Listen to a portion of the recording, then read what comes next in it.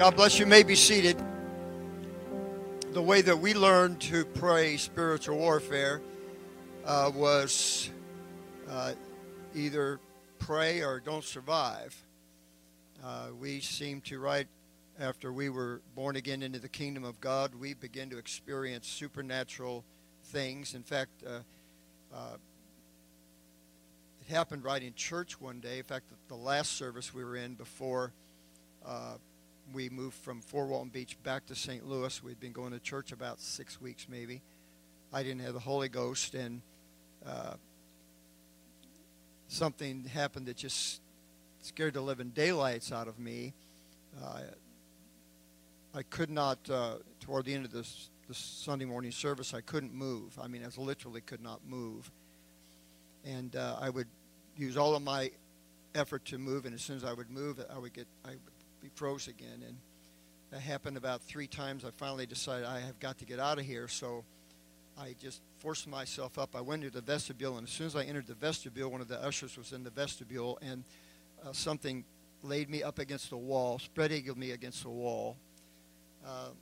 That scared that usher to death. He didn't know what to do. My eyes rolled back in the back of my head, and I don't know how long I was up against the wall, a few minutes or whatever, but from that point on, we have fought against demon spirits and demonic forces, and we had to learn very early. There weren't any books written about it. There was no black book to tell you what to do. You just pray. You learn to pray, and you have to deal with it. But thank God, through the years, we have things written for our benefit, such as the Spiritual Warfare Prayer Book and many other things at our disposal to teach us how we can deal with these spirits. Everyone doesn't seem to encounter those things in their walk with God. Some people never have. And I don't have an explanation for that, but I know that if you're involved in prayer, if you have a prayer life, you're going to have to deal with demon spirits. And so we're going to talk about that here tonight.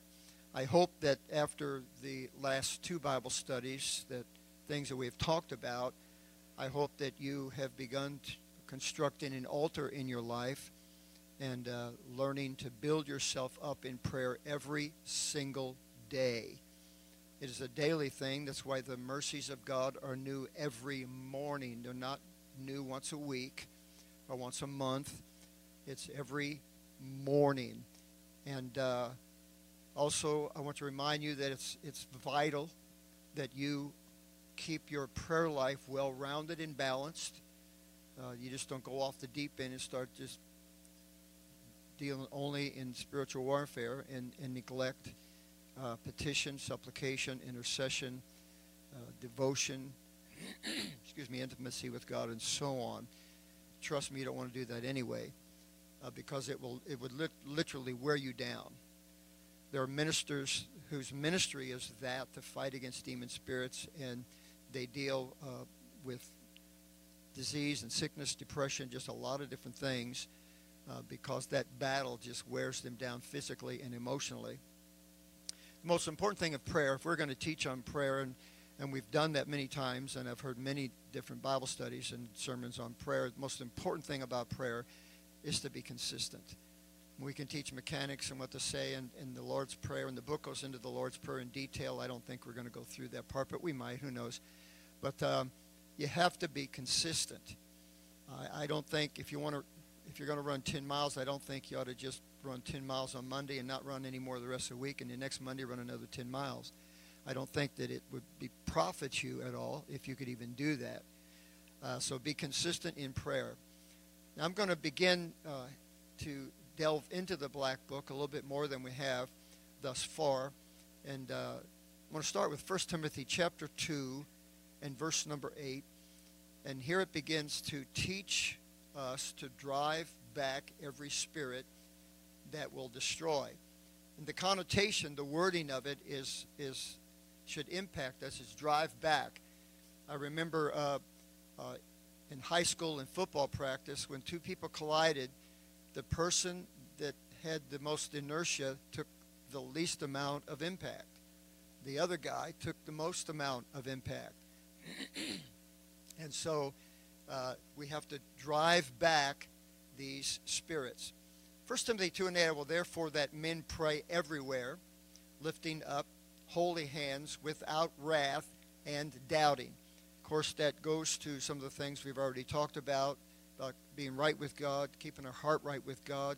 We must keep our relationships with one another pure and good relationships, because if there's stuff going on between us, then the enemy will take advantage of those things and will use them against us. Pretty soon we begin fighting ourselves instead of fighting against the enemy, and of course that would be to our own destruction.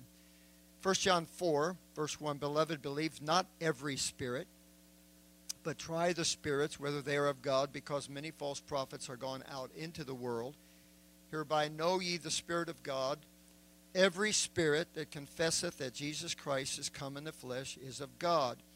And every spirit that confesseth not that Jesus Christ is come in the flesh is not of God.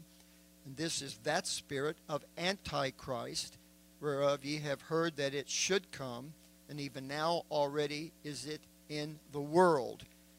Now, since this verse of Scripture was written over 1900 years ago, and the spirit of Antichrist was in the world then, I think that we should pay attention to what John wrote and realize that now that we are approaching the end of this age, that the spirit of Antichrist is been unleashed more today than it was in his day. One of the things I want to mention to you, and this is very important, we're not going to talk a lot about it, but it is really the posture of a soldier, and that is to be on the offense and not the defense. If you've studied the First and Second World War,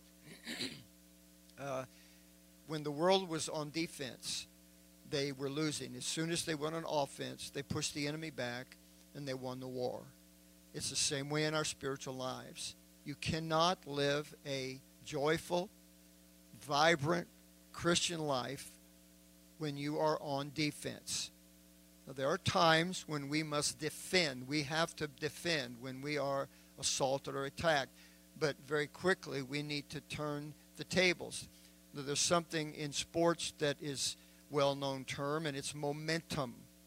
And we have all watched a baseball game. It happens more in football than anything. I could care less about basketball. Don't want to offend anybody here, but never could get excited about watching basketball. But the momentum on a football field changes, and I mean, it is incredible what happens. And the same thing will happen in your spiritual life when you seize the momentum on the battlefield, the momentum in your spiritual life. This is important for a number of reasons, one of which is when you're always on defense, when you're always defending your position, you never gain any new ground spiritually. You're always in the same place. You know, I mean, to never win a battle, to never gain any new territory, to never go forward. I just can't even imagine what kind of a life that would be. But that's the way it is if you're always on defense. If you're always on defense, think about this, you will always be subject to something other than God, because that thing that you're defending against, that entity, controls your attention, controls your progress, controls so many things in your lives. And so we want to get from a defensive posture into an offensive posture. So never make any headway or substantial headway in your walk with God causes something else. It is demoralizing. And one of the weapons of the enemy is to demoralize us, to make us feel defeated, and eventually, give up. What's the use? Why even try? And then we become spiritually apathetic, and of course, then the enemy has won. That's his victory. When we stop praying, we stop pushing, we stop believing God for a great outpouring of the Holy Ghost, we stop fasting and seeking after God. So if you want to advance spiritually, you must go on the offense.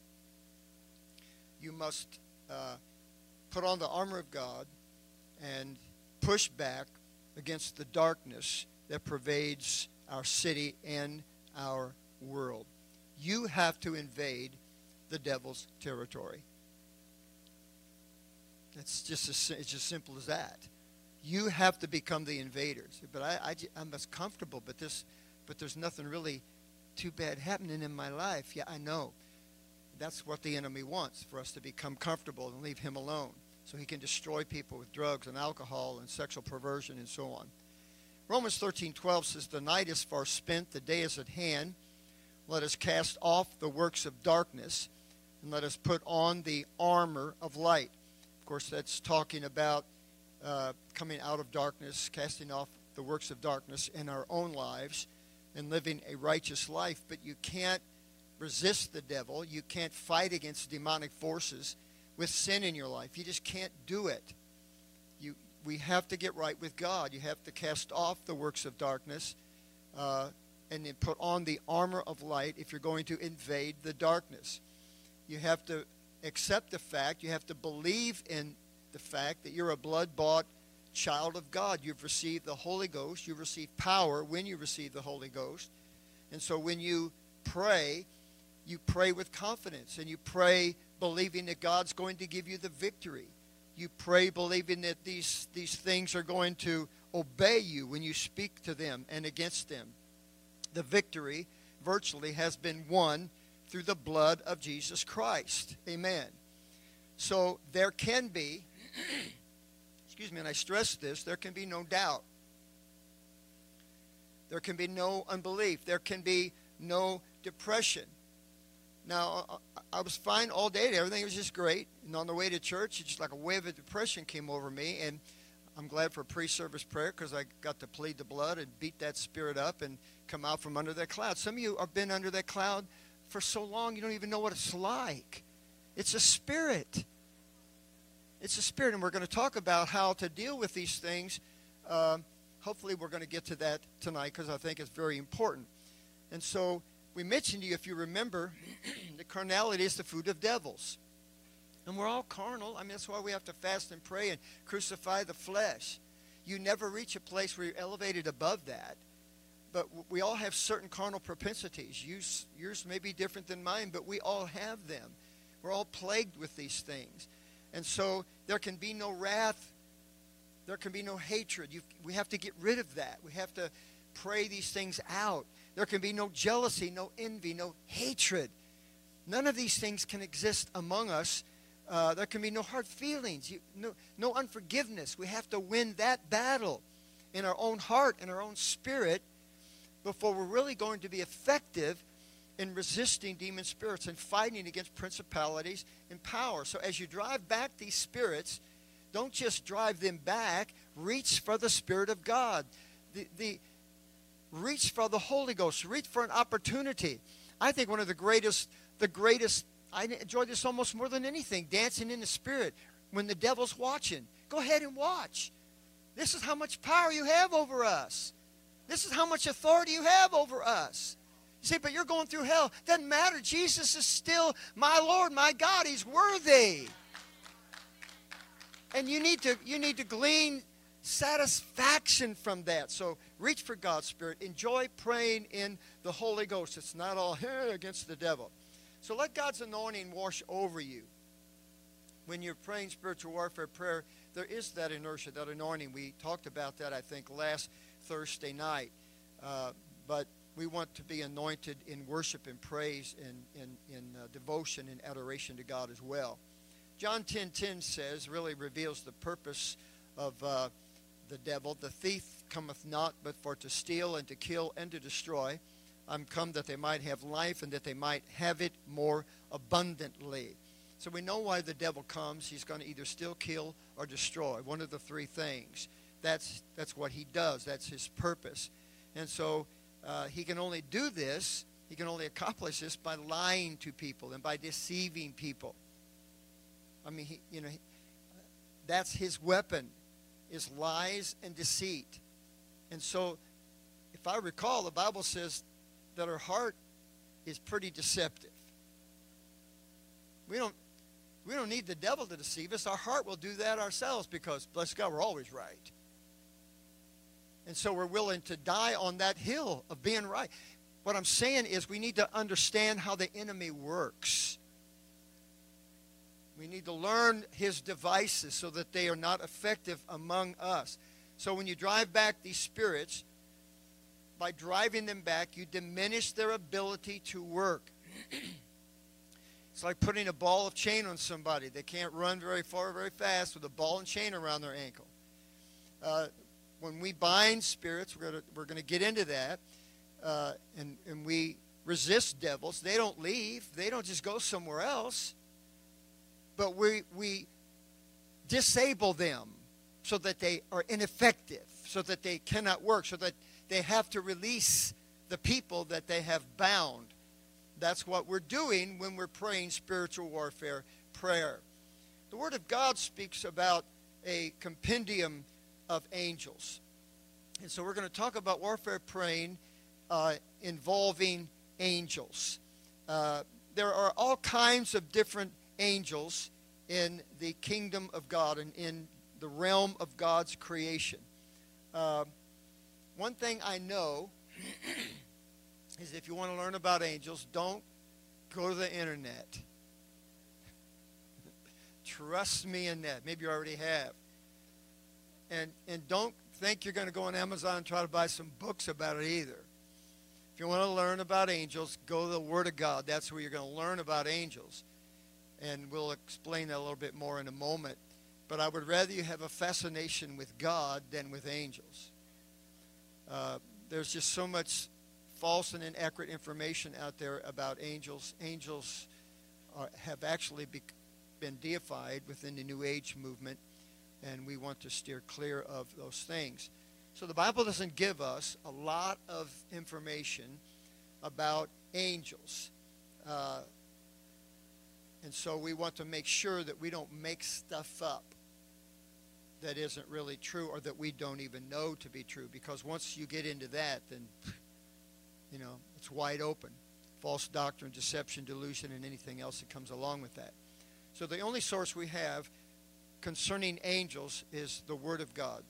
Absolute truth. And I'd rather stay on that ground and have question marks than go over here on this ground, get rid of the question marks, and be deluded by things that are not true. So angels are a major part of the New Age theology. I knew a guy when I was at West Coast Insulation in the Hurricane Shutter Division, and he was one of the salesmen in a company over in Miami. And I spent quite a bit of time with him, and he used to, I'm trying to think what he called that.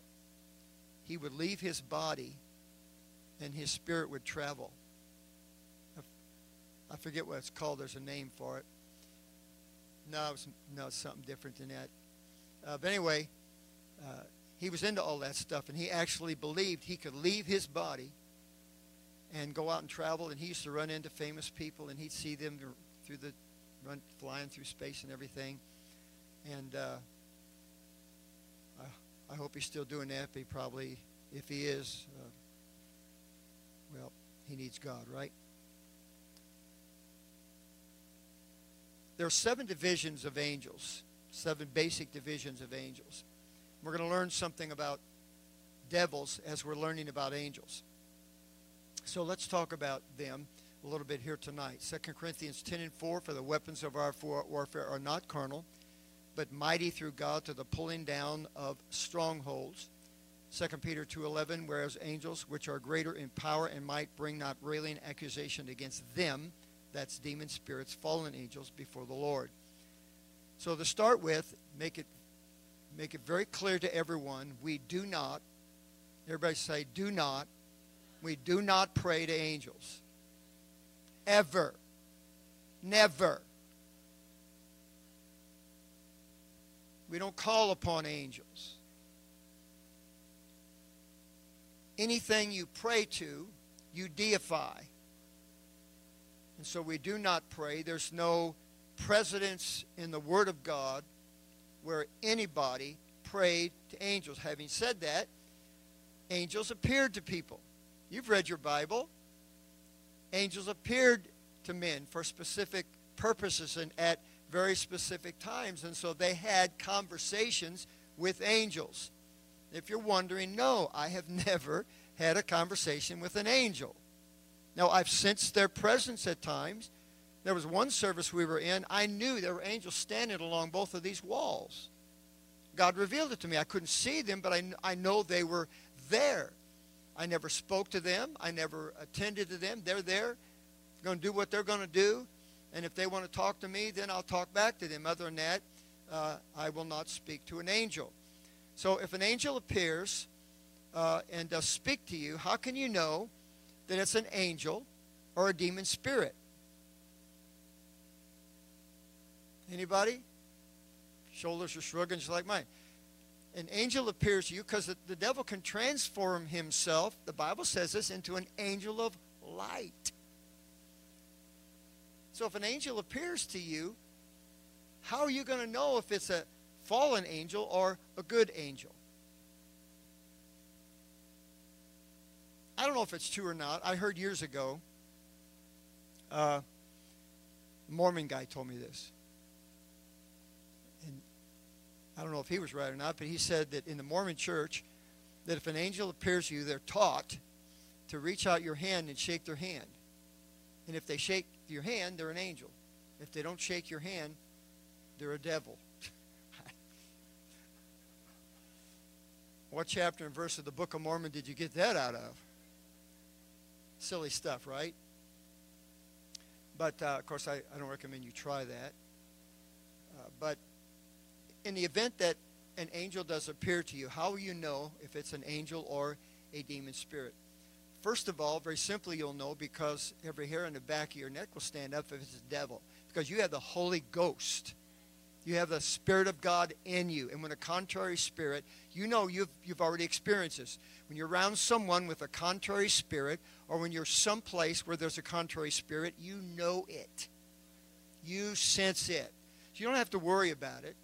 I don't know what the odds are that it ever would happen that an angel would appear to you anyway, but you will know because of the Spirit of God that is in you. There's another way we will know. It's called the gift of discerning of spirits. John talked about try their spirits, talking about the spirit of people now, to see whether they are of God or not. If they manifest the spirit of righteousness and the spirit of truth, or they manifest a spirit of hatred or a spirit of false doctrine. And so, since we don't pray to angels, we also do not command them. We do not give them orders. We do not tell them what to do. We do not tell them where we want them to go. There, again, is no biblical precedence for that. So only God commands angels. Only God can command angels. Now, we may ask the Lord to send angels. I do, I want to say every morning, but maybe I'll miss one or two somewhere along the way. But every morning I pray that God will send angels to our gatekeepers. If you think you can keep the gates without angels, you're mistaken. I mean, the devil doesn't drive down 75 and come through gate number 1, Charlotte County, when you enter into Lee County. No, we just that's a symbolic gate is all that is. You realize that, right? Angels fly through the air. Demons fly through the air too. So we need angels. So I ask God to send angels to guard the gates of our city with us. Now, we got enough devils. We don't need any more. I'm serious about that. I'm not being funny. We don't need any more. We have to stop. We have to stand on the wall and keep them from calling for reinforcements. So we can try to halt the cultural transition that's taken place in our own city. And it is happening. So we ask the Lord to send or dispatch angels. Then it is to his discretion whether he will or whether he won't. But that's what they're there for. So first of all, there's mighty angels. Exodus 33:2, and I will send an angel before thee, and I will drive out the Canaanite, the Amorite, the Hittite, and the Perizzite, the Hivite, and the Jebusite. Now that's interesting to me because when the children of Israel crossed over into Canaan land and began to seize the land that God had promised to Abraham, God sent an angel that was already pushing people out, already tormenting the Canaanites, the Hittites, and the Perizzites before the army of Israel ever got there. You have to understand that that's what the angels do. So we're not just out there on an island by ourselves praying against these things. God is going to send us divine assistance divine help. He wants us to win this war and to win this battle. Revelation 10:1, and I saw another mighty angel come down from heaven clothed with a cloud, and a rainbow was upon his head, and his face was as it were the sun, and his feet as pillars of fire. That's the way that John described these angels. These are heaven's warriors. These are soldier angels. These are God's fighters. And since the function or purpose of angels differ, then angels, in my own mind, again, it's in my thinking, they must come in different sizes. They're made for different purposes. Just like people are made for different purposes. They come in all shapes and sizes. Demon spirits must come in different sizes. These are warring angels, mighty angels. And so they're built for that. They're made for that. They've been created for that purpose. So when you pray, the Black Book gives us some advice. Pray that God, with the help of mighty angels, that you will be able to bind the prince of your city. Now, the prince is a demon spirit that is in authority over other demon spirits. He controls a certain area. So he is a very powerful spirit. See, there are echelons of authority and power in the demonic kingdom, just like there is in the military.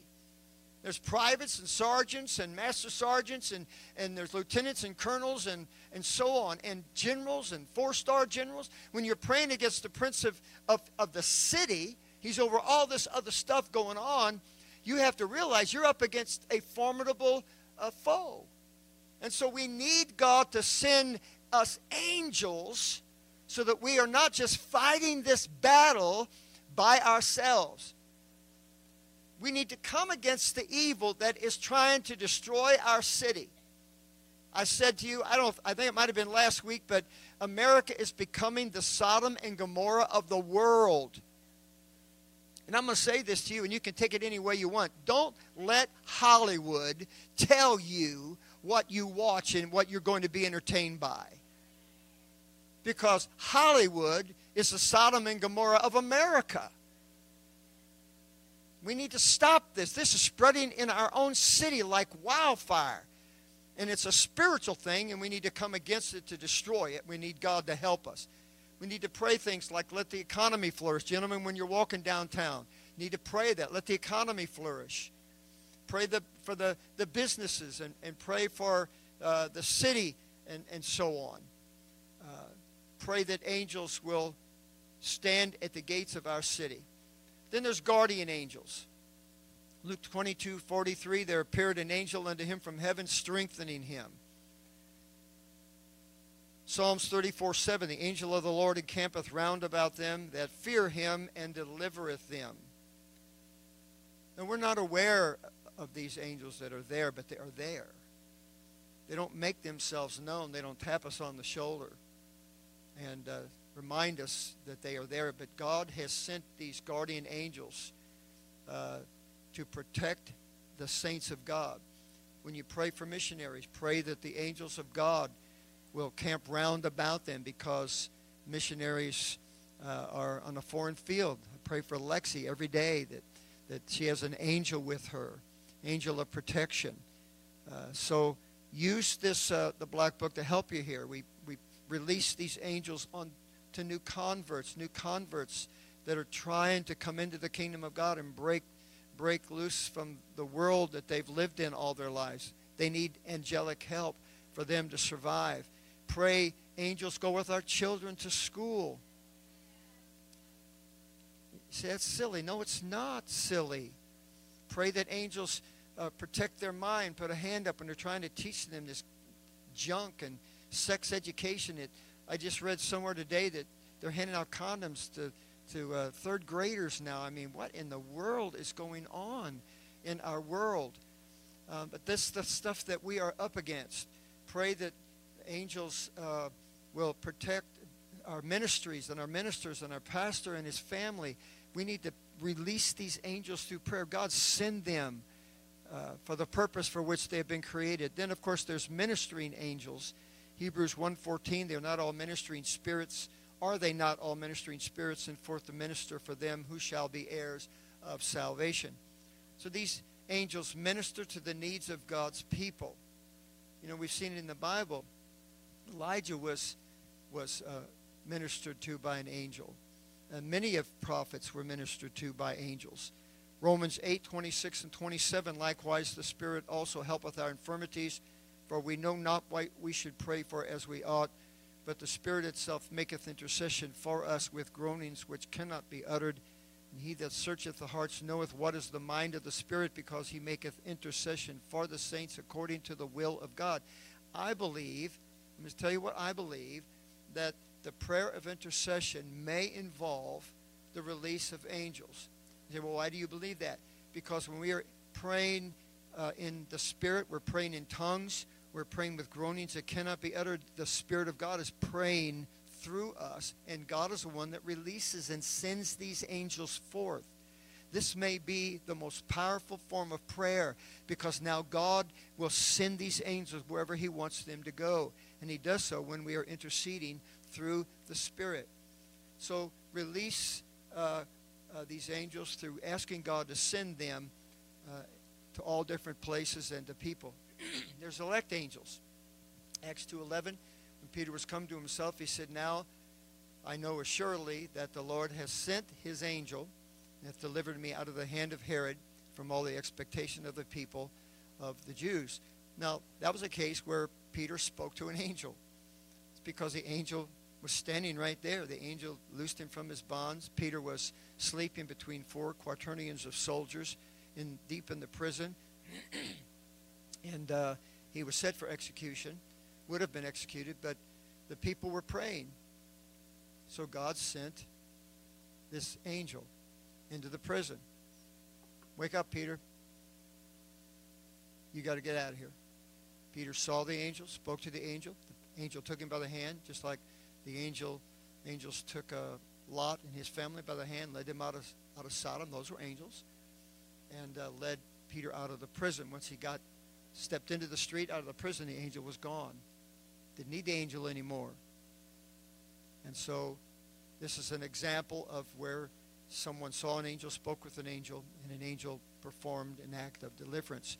I have heard so many stories from missionaries on the field. Just things only happened because angels were right there. And they're real. Then there's archangels. 1 Thessalonians 4:16, for the Lord himself shall descend from heaven with a shout, with the voice of the archangel, and with the trump of God, and the dead in Christ shall rise first. Mentions the voice of the archangel. Jude 1:9, yet Michael the archangel, when contending with the devil, he disputed about the body of Moses, durst not bring against him a railing accusation, but said, the Lord rebuke thee. There's no clear description of archangels in the Bible, but the common belief within the apostolic community is that there were 3 archangels in God's creation, in his created order. There was Gabriel, Michael, and Lucifer. Of course, Lucifer rebelled and was cast out of heaven. Lucifer was the angel of light. He was in charge of worship. That's why he hates it when you worship God, because he used to do that.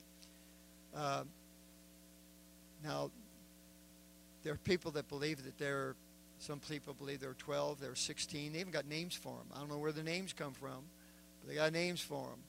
But all we know from the Word of God is that there were 3 archangels. Now there's 2. Gabriel is one of those archangels. He's a messenger angel. He's mentioned just 4 times in the Scriptures. Twice to Daniel, and once to Zechariah, the father of John the Baptist, and then once to Mary, the mother of Jesus. He appeared in a dream to Joseph. He's not mentioned by name, but he appeared in a dream to Joseph and kind of straightened Joseph, the husband or future husband of Mary, out concerning the fact that she was with child of the Holy Ghost. So each appearance of these archangels seemed to have to do with prophetic events. Also, 1 Thessalonians 4:16 says that the Lord will descend from heaven with a shout and with the voice, that voice of the archangel. And I think it's at least pertinent to mention that it doesn't say an archangel, but the archangel. So it appears that they're used prophetically. and respect to end time prophecy, the coming of the Lord, and so on. Then there's cherubims. I find cherubims one of the most interesting of angels. And Genesis 3:24 says, he drove out the man, and he placed at the east of the Garden of Eden cherubims, plural, and a flaming sword, which turned every way to keep the way of the tree of life. Cherubims are protectors of God's holiness. They're found in the building of the tabernacle, Exodus 25:18, and thou shalt make 2 cherubims of gold, of beaten work, shalt thou make them in the 2 ends of the mercy seat, and make 1 cherub on the one end, and the other cherub on the other end, even of the mercy seat shall you make the cherubims on the 2 ends thereof. And the cherubim shall stretch forth their wings on high, covering the mercy seat with their wings, and their faces shall look one to another toward the mercy seat shall the faces of the cherubims be. In Psalms 99:1, the Lord reigneth, let the people tremble. He sitteth between the cherubims. Let the earth be moved. He's speaking of where he seated himself over the Ark of the Covenant in the mercy seat in the holiest of holies. Now, one of the reasons I find them very interesting, intriguing, is because the children of Israel were commanded to not make a graven image of anything. Anything. We have, things all around the house. A fish here, this thing here, that thing there. But they were commanded to not make anything like that because there was polytheism. The worship of many gods were so prevalent that they were afraid they were worshiping. In fact, God was right, because when God sent serpents in to bite the people because they had sinned, Moses made a brazen serpent, put it up on a pole. Anybody that was bitten looked at that serpent, and they would be healed of the venom that had been injected into them. The only problem with that, they ended up worshiping that brazen serpent and brought even greater judgment upon them. But now he said, make 2 cherubims. Now, you wonder why he would do that, right? Well, they were out of sight. The only person that saw them was the high priest once a year. And when the tribe of Levi that was responsible for moving the tabernacle from one place to another, they would lay the curtain over the cherubims and over the Ark of the Covenant and so on. They never even seen it with their own eyes. It was always covered. But that's cherubims. Then there's seraphims. And unless I'm missing something, the only 2 I can figure out that we know for sure has wings are cherubims and seraphims. I don't see, unless you can show me, I might have missed it, that archangels have wings, but I haven't found that yet. Then there's seraphims, of course. He said, I, Jesus, have sent mine angel to testify unto you these things in the churches. I am the root and the offspring of David and the bright and morning star. Seraphims are angels in charge of worship and praise. They're in charge of restoring, reviving, in charge of salvation. For example, in Isaiah chapter 6 and verse 2, and above it stood the seraphims, that's above the throne. Each one had 6 wings. With twain he covered his face, with twain he covered his feet, and with twain he did fly. Verse 6, then flew one of the seraphims unto me, having a live coal in his hand. See, we can only learn the purpose of these angels by seeing what they did in the Word of God. These seraphims were used to take a coal from the altar before God's throne and lay it on Isaiah's lips to cleanse his lips. So we see a little bit of purpose there concerning what they are for. Now, warfare prayer, I don't have a lot of time left tonight, but warfare prayer involves binding and loosing. I did an extensive search one time, deep research about binding, and I could not find anywhere where Jesus bound spirits, where he personally bound spirits. The terminology, I bind you, I could not find anywhere in the Bible. And I studied this for some time, and I began to question whether we should bind spirits. And one of the things that came out of that study and that research is Jesus told Peter, he said, Satan desires to sift you as wheat. But he says, I've prayed for you. Why don't you just bind that devil? Why don't you just bind him? No, Peter, you're going to have to face, him. And you're going to have to win on your own. You're going to have to deal with this on your own. Many different times, and Jesus never bound these spirits. He cast them out, but I can't see that he bound them. However, we have been given the authority to bind spirits. Now, binding is not, I know you think in your mind, tie them up, tie and gag them, put them in a corner somewhere. That's not the kind of binding that the Bible talks about. Binding is forbidding or prohibiting. Binding is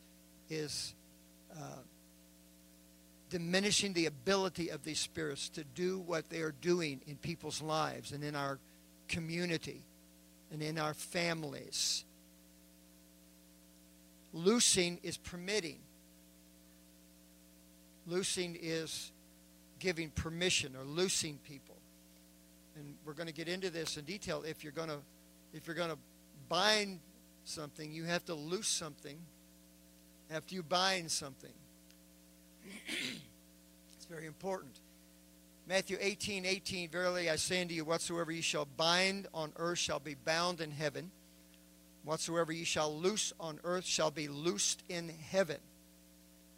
That's pretty powerful, isn't it? That's very powerful. It goes beyond the aspect of spiritual warfare. It's talking about we have the authority to baptize people in water in the name of Jesus, and their sins are going to be remitted. We have that authority to do that. We have the authority to loose people from spiritual chains, emotional chains. Again, I say unto you that if two of you shall agree on earth as touching anything that they shall ask, it shall be done for them of my Father which is in heaven. I want you to stand with me because I don't want to go too much over what we normally do here.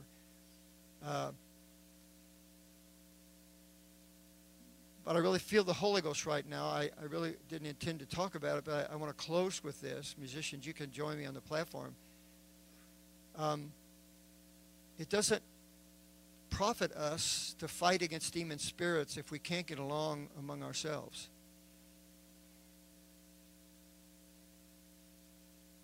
So in the same breath as he's talking about having the authority and power to bind and loose, if we're not in agreement, if we're not in one mind and one accord, then we're not going to be very successful in trying to deal with principalities and powers. Not to mention the fact that if I have hatred, that's an open door for the Spirit to come in among us. Now, it might be my hatred personally. It might be my personal weakness and flaw to have hatred in my heart. But you can bet on this. The devil will take advantage of that. Not only that, it spreads. It's contagious. You understand what I'm saying? So if we're going to talk about spiritual warfare, we got to get all the junk out of us. We got to get all this junk out of us. And it comes from prayer. It's awful hard to condemn your brother and sister when you're weeping in the Spirit in prayer, praying for people. And I believe that God wants us to know this, that we have the power to bind and loose. But it's just silly to think that I can bind spirits through the authority of the name of Jesus Christ and through the power of the blood of the Lamb of God. And at the same time, with my spirit and my attitude and my pride and my envy and my jealousy and all the other junk within me, that I can also bind my brothers and sisters.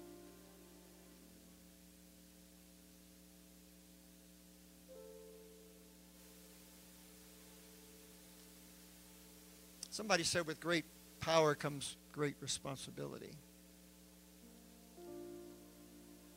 And I don't know if I've ever said this before, but I honestly believe that some people are so inebriated on the power of the Holy Ghost that it goes to their head. And they overexert themselves in ways and in places where they don't belong.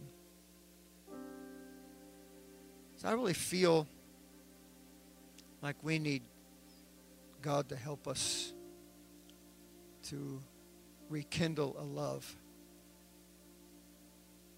one for another. I'm supposed to make some comments and stuff at Christy's wedding. I can't even believe it's 2 weeks from Saturday. She'll no longer be Sister Jones. But anyway, Lord's been dealing with me about love. 2 people get married because they love each other. And it's interesting, there's one kind of love the Bible doesn't talk very much about. It's marital love. Marital love. Oh, husbands, you're supposed to love your wives, yeah. But marital love. So many kinds of love. I want you to close your eyes as they begin to lead us in worship. I want you to sincerely say, God, help me to love my brothers and my sister. Help me to love the lost, Jesus. They may be some of the ugliest part of humanity, but give me a love for the lost. Jesus, we need you to help us to love, because if we can't get this, then all of our binding and loosing will be for naught. Give us a love for people. Give us a love for the hurting. Give us a love for the drifting, the backslider. Give us a love for backsliders, Jesus. Have fallen off the path somewhere in life.